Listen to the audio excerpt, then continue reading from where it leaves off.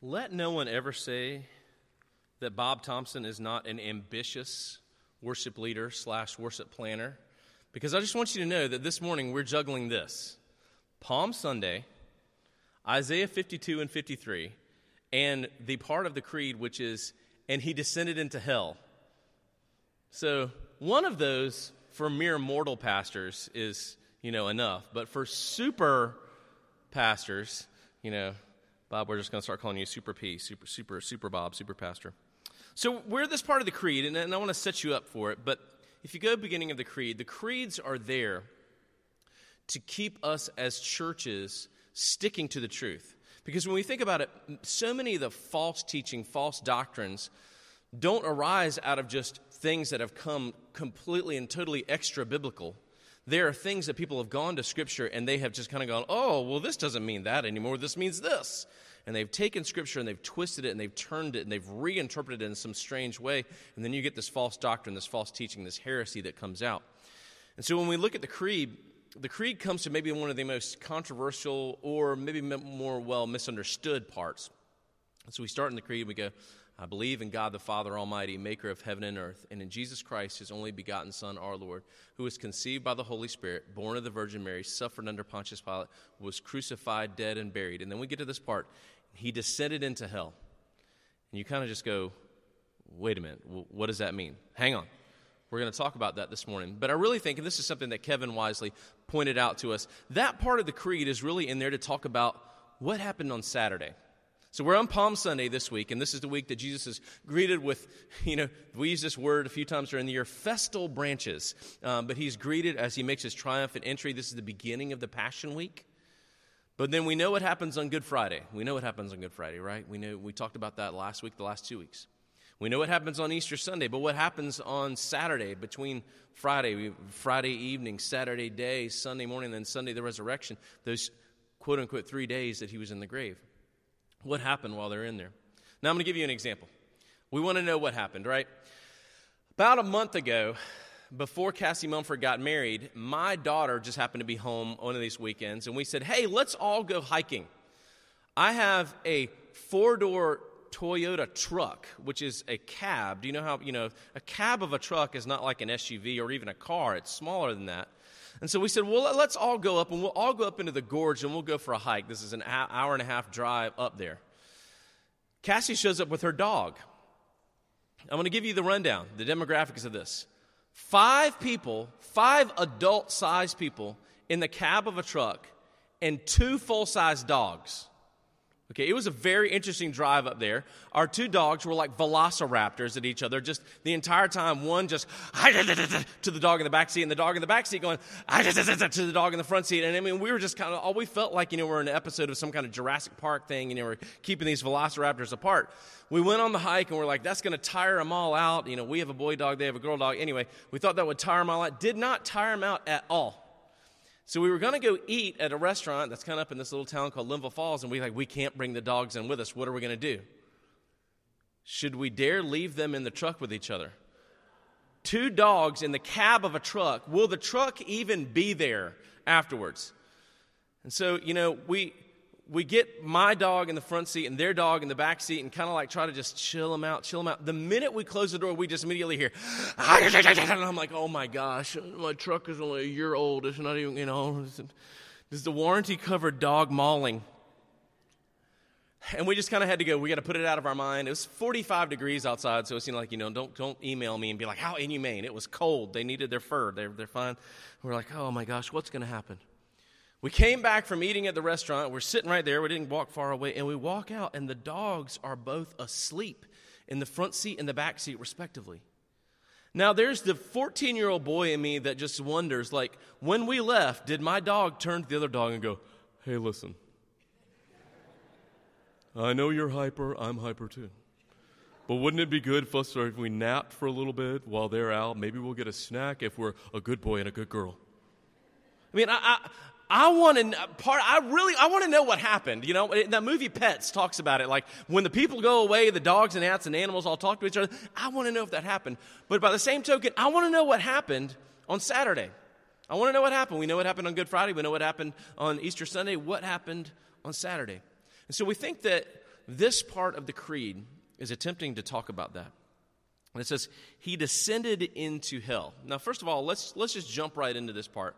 And I'm going to tell you what it's not saying. You know, there are different theories about this, and you can read different theories. But this part, if you notice, hell is not capitalized. This is not talking about the literal hell, as we would say, as the antithesis of heaven. This would be the Old Testament understanding of where the dead went. So this is, you can substitute the word Hades, you can substitute the word Sheol, or you can substitute the word grave. Now for me, even when I say the creed to myself, just so that I will know and I will understand, I substitute two words in there just because I need to understand, because I'm immature. And I say, he descended into the grave. Then even when we get to the one holy Catholic church at the very end, because we've had so many people that don't understand that Catholic means all together, I say one holy Christian church just to me, just so I'll understand it. But what this hell is talking about is he went to the place of the dead. The place of the dead, not literal hell where we think the complete separation from God happens. Complete separation from God happened on the cross in the 3 hours of darkness when Christ ends that time by saying, my God, why have you forsaken me? But this is the place of the dead, and so Christ's body goes down. So we want to talk about this. We want to talk about this because we want to kind of introduce this doctrinal thing to you and try to talk to you about what this descended into hell is talking about. So it's not literal hell, but it is the place of the dead. And so what I want to introduce to you all, and Bob will follow up and finish up his sermon about this, but what this part of the text, part of the creed is talking about something called the intermediate state. The intermediate state. The intermediate state is between life and our final state. Our final state, we know, is that we are resurrected with a new body in a new heaven and a new earth, and we are there worshiping Christ for forever. So what happens between when we live on earth, we die, and then our final state where our bodies have been resurrected, we get a new body, we're with Christ for all eternity. What happens? That's called the intermediate state. Now let me tell you kind of what people thought about the intermediate state, and this is what had happened by the time that Jesus is walking around the earth in these early years, 2,000 years ago. What had happened was, coming out of that time through the use of Scripture, we get two sets of people, and we had the Pharisees and the Sadducees. And the Sadducees believed that there was no resurrection of the dead, and they just believed that when you died, you went into the earth, and you were dead, and you were buried, and you were there in the place of the dead. They would say you were there in Sheol, you were there in Hades, you were there in the grave. But the Pharisees and others began to look at the text in Scripture and see that there was actually a resurrection that was going to come. You would look at things like Psalm 16:10, where David would say, you will not let your godly one or your beloved one rot in the grave.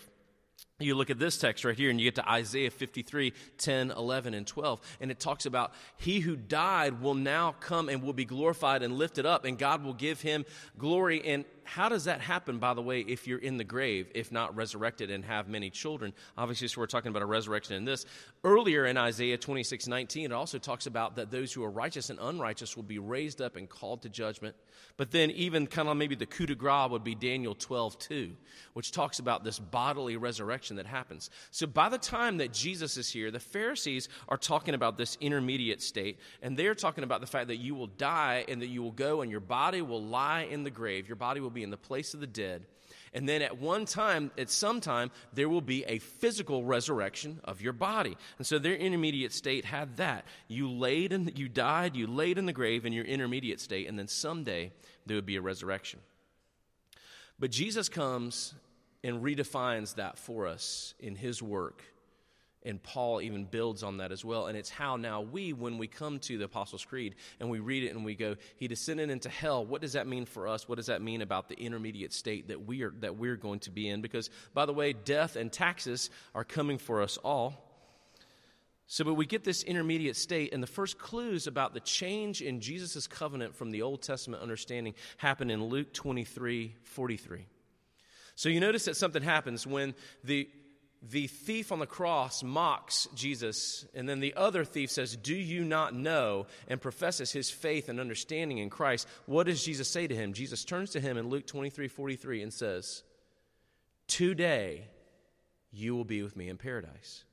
So we can begin to get a different understanding that Jesus has a different understanding of whatever this intermediate state is going to be. But then we also see something that's going on here in Scripture, and we'll talk about that in just a second. But we look at Philippians 1:23, and we see as Paul even reflects on this, and Paul says this, part of me wants to be with you, but part of me wants to go and be with Jesus Because to live is Christ and to die is gain. And he mentions nothing about, and I'm going to lay in the grave until one day maybe I'll be resurrected and go with Jesus. There's an immediacy in the tense of the verbs in that text. But if we didn't think that was enough, we come over to 2 Corinthians 5, 8, and 9.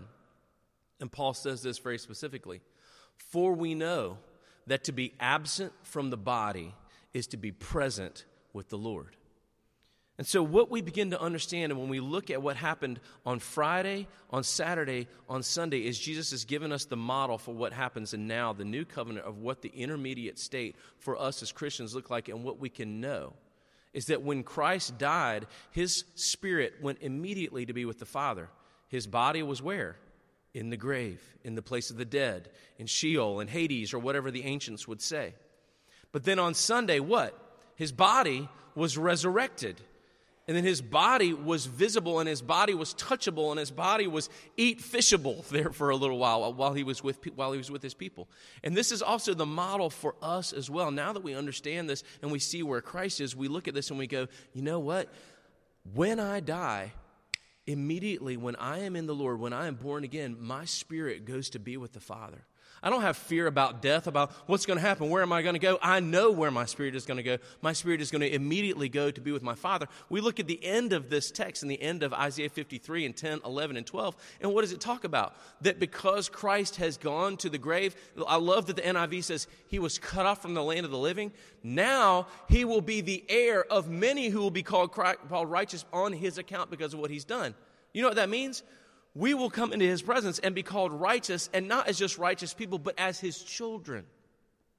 And so now the grave does not hold this fear over us or this idea that we have no hope because death comes. Because death comes, Christ has opened the door for us. His death opened the door, and our death allows us to walk through it. And so the intermediate state for us looks like we die. Our spirit goes immediately to be with the Father. Our body lays in the grave. Then one day, just like Christ on Easter Sunday, our bodies will too be resurrected. We know this from Thessalonians and this resurrection that's going to come, this bodily resurrection. And then we will come and we will be called to Christ. And then our final state will be, we will be given a new heaven and a new earth, and we will have new glorious bodies. I love that C.S. Lewis says, were we even to see the lowliest homeless person in heaven with their new glorious resurrected body, we would be tempted to fall down and worship them. And so this idea of he descending into hell gives us hope, not fear over death. And so as I introduce just our text real quickly so Bob can kind of jump in and go, like I said, he's super pastor, Palm Sunday, descending into hell, Isaiah 52, 53. He's a stud. I love you, Bob. I want to introduce Isaiah 52 and 53 by telling you this. I don't know if you knew this, but up until the 12th century, the Jewish people taught this as still an understanding of who the Messiah was going to be. Up until the 12th century, I'm talking about the 1100s here, just about 1,000 years ago here, 1,100 years ago, 1,000 years ago, they taught this as being also about the Messiah, just like we understand.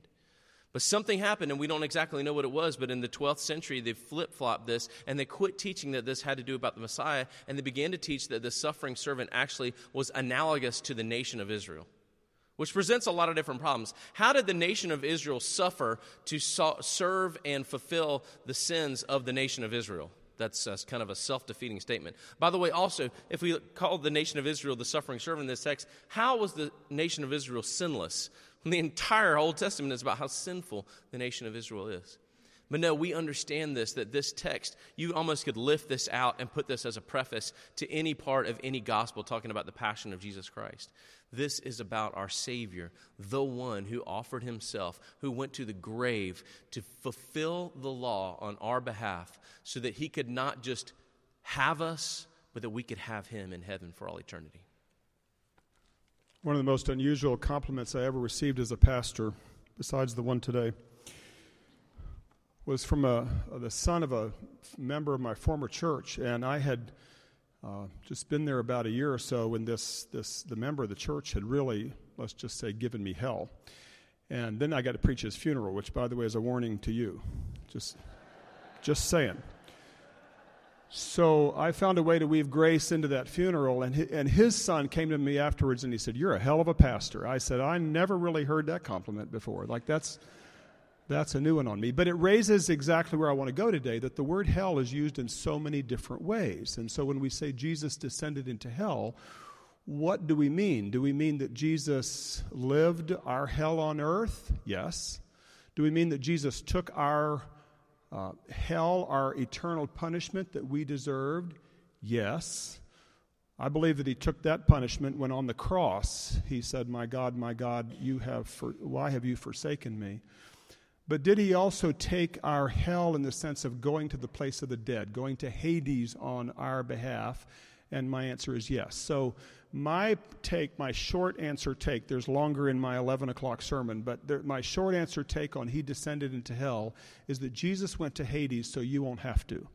So the dead who had died in the Lord before that time were in a sort of holding place. And the holding place was divided into two compartments, apparently. Read the parable that Jesus told in Luke 16 about Lazarus and the rich man. And they're both in Hades, but one's in torment and the other is in Abraham's bosom. So there's kind of this two-part Hades. Jesus goes there and liberates Abraham and David and Elijah and all the saints, all those who had loved him, from that place of Hades into his presence, into the Father's presence, so that you, when you die, don't have to go to Hades. You can say with Paul, to be absent from the body is to be present with the Lord. So it was kind of the last piece of hell that Jesus needed to take for us so that we wouldn't have to. We don't have to experience life as hell on earth. We can find joy. We don't have to experience eternal punishment, and we don't have to experience that holding pattern, that holding place. We can go right into the presence of the Father. So whether you like that explanation or not, I'm kind of okay if you don't, because that's really not my bottom line. This is not something I get hung up on. But to me, it's just another great comfort that every aspect of what hell is, however you want to think of it, whatever definition you want to use, Jesus took that for you too. He took everything involved in the consequences of our sin, which takes me back to Isaiah chapter 52 and 53, and allows me then from there to transition into our service of Holy Communion. So let me tell you what I did with this text today. Typically, Pastor Paul and I will both explain our way through the text. We call it verse by verse or expository preaching. So let us take you through and explain the different words and ideas. I had a different thought for today, and fortunately for you, it's also shorter. I just paraphrased the text, and I used some of these ideas of hell that are woven into it, but I just kind of wanted to put this very familiar text in words that might be not only fresh, but personal, words that might get not just to your head, but to your heart today. And in order to go there, I need to remind you that this passage is written to and for the Jewish people at their lowest point historically. So the Jews have been taken into exile into Babylon because of their sin. Their heinous idolatry had reached a point where God said, there's no way to deal with you except to allow the Babylonians to come in and destroy your temple, destroy your city, destroy your nation, destroy your hope. So in that setting, God speaks the words really of kind of the New Testament part of Isaiah, which is chapters 40 through 66. It's all one expression of hope after another. But there are several servant songs in here. There are several poems that deal with God's servant. And yes, Jews see this as Israel. I'm not going to spend my time debating that. But we Christians almost in unison say, no, I'm seeing Jesus all over this. These servant songs are Jesus. And there's no better example than the one that Pastor Lori read for us. So in order for me to read this paraphrase for you and allow you to enter into it, I need you to do something for me, which is also going to get us ready for communion. I need you to go to your worst self, your worst moments. In your mind and your heart, I want you to go to that moment, not necessarily where you felt most abandoned by God, but where you felt you abandoned God the most. Like I was far from him, and I was resistant to him, and my behavior and my thoughts and my actions were the equivalent of idolatry. I was living for me. I need you to go to that moment. And for some of you, that's easy. Like that's a clear moment in your life. For others of you, maybe there isn't just one point in time, but maybe for you also. As for me, when we tear off the defenses and excuses, we recognize that within there are many moments of pride and lust and envy and anger, baggage, broken relationships, greed, the people you don't like, the ones you avoid, the ones you say, I will forgive, but I will not forget, the injustices around you that you know are there and you should do something about, and you overlook them anyway, the racism, the condescension toward others. Do I need to keep going? Like you get where I'm going, right? So I need you to go to that moment where you are most desperately aware of your need for God's grace and forgiveness. And I want you to just take a moment now and close your eyes and go there to that place where you know you deserve hell. And still, maybe this is just me, but because I think it might help us focus more if you keep your eyes closed, I want you to hear these words again from Isaiah 52 and 53, but in a paraphrase that I hope will go a little deeper into your heart and mine. Pay attention to your God. My servant will flourish. You will have to look up to see him, lofty, glorious, higher than high. At first, he was lower than hell. Many people looked down at him, disgusted. He was literally defaced. Those who saw him didn't think he was even human. My servant exploded over the nations, stunning kings into silence. Now they were seeing the unimagined, understanding the unheard. Who would ever have believed this? It's outrageous. It's far-fetched. The power of our God is the only explanation. God's biceps on display. Fragile at first, the servant sprouted as a scrawny seedling from hell on earth. We didn't look twice at him. No beauty, no dignity, no magnetism. We despised him, passing over this nobody disabled by pain and heartache. We hid our faces, patronizing this pitiful form. We thought him nothing. Don't miss this. He was buckling under the weight of our pain and heartache. We thought God was pummeling him, giving him hell for his own evil. But he was being speared for our rebellions, flattened for the blame that was ours. He suffered hell to give us peace. His flogging healed us. We've all roamed around like clueless sheep doing our own thing, and our God has heaped on his servant the hell we deserved. He was exploited and humiliated like a slave, but never protested. Like a sheep, he was butchered and sheared, but kept as quiet as they do. Falsely caged and judged. No one at that time cared when he was carted off, hacked from the land of the living, plagued for my people's rebellions. He shared his end with criminals and a rich man. We didn't understand. He had never harmed anyone with his hands, his heart, or his mouth. Our God delighted in crushing and harming his servant as a guilt offering. He will see descendants. He will live again. He will do our God's desire. After his soul faces hell, he will be satisfied with knowing God. My faultless servant will make others faultless, bearing their punishment. And I, your God, will honor and reward him because he stared down hell. He entered the fraternity of sinners and reconciled rebels to God.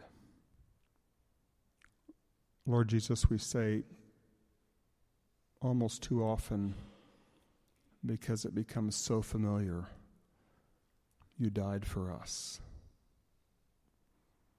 And you did. But what depth of hell you took that we might live with you in heaven. May there be in each of us a profound awareness and then a profound heart change and commitment, a refreshment of what it means to be able to live at peace, free from guilt and blame, free to love as you have loved us because of the cross. Amen.